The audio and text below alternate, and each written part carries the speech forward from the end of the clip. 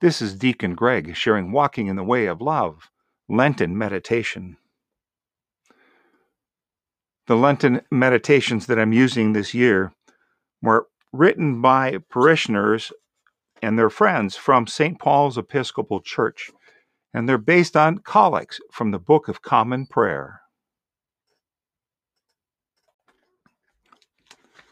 Today's meditation was written by Karen Coates,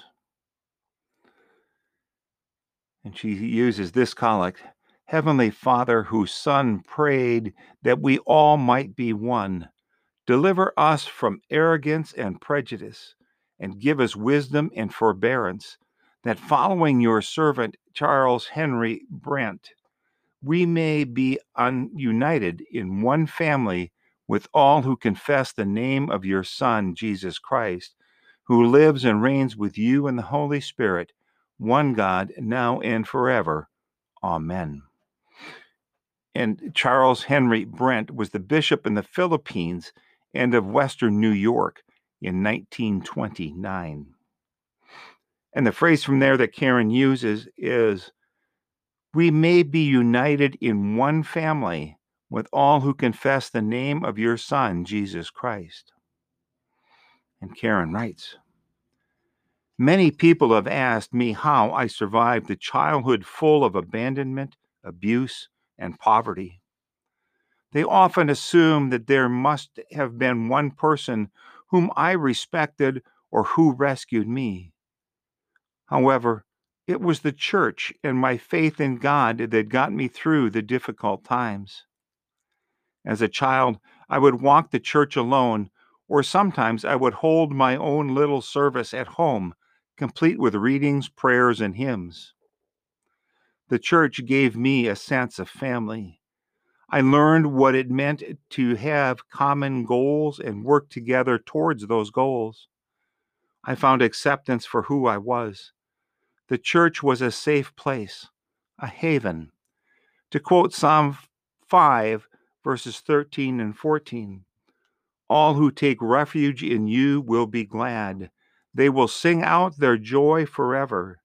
You will shelter them so that those who love your name may exult in you.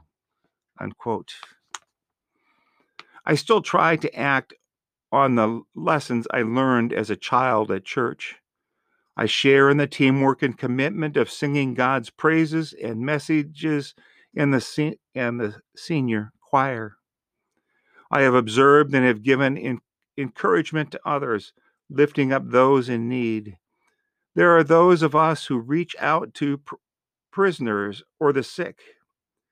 Many of us at St. Paul's come together to gather food and supplies for the survivors of Hurricane Katrina.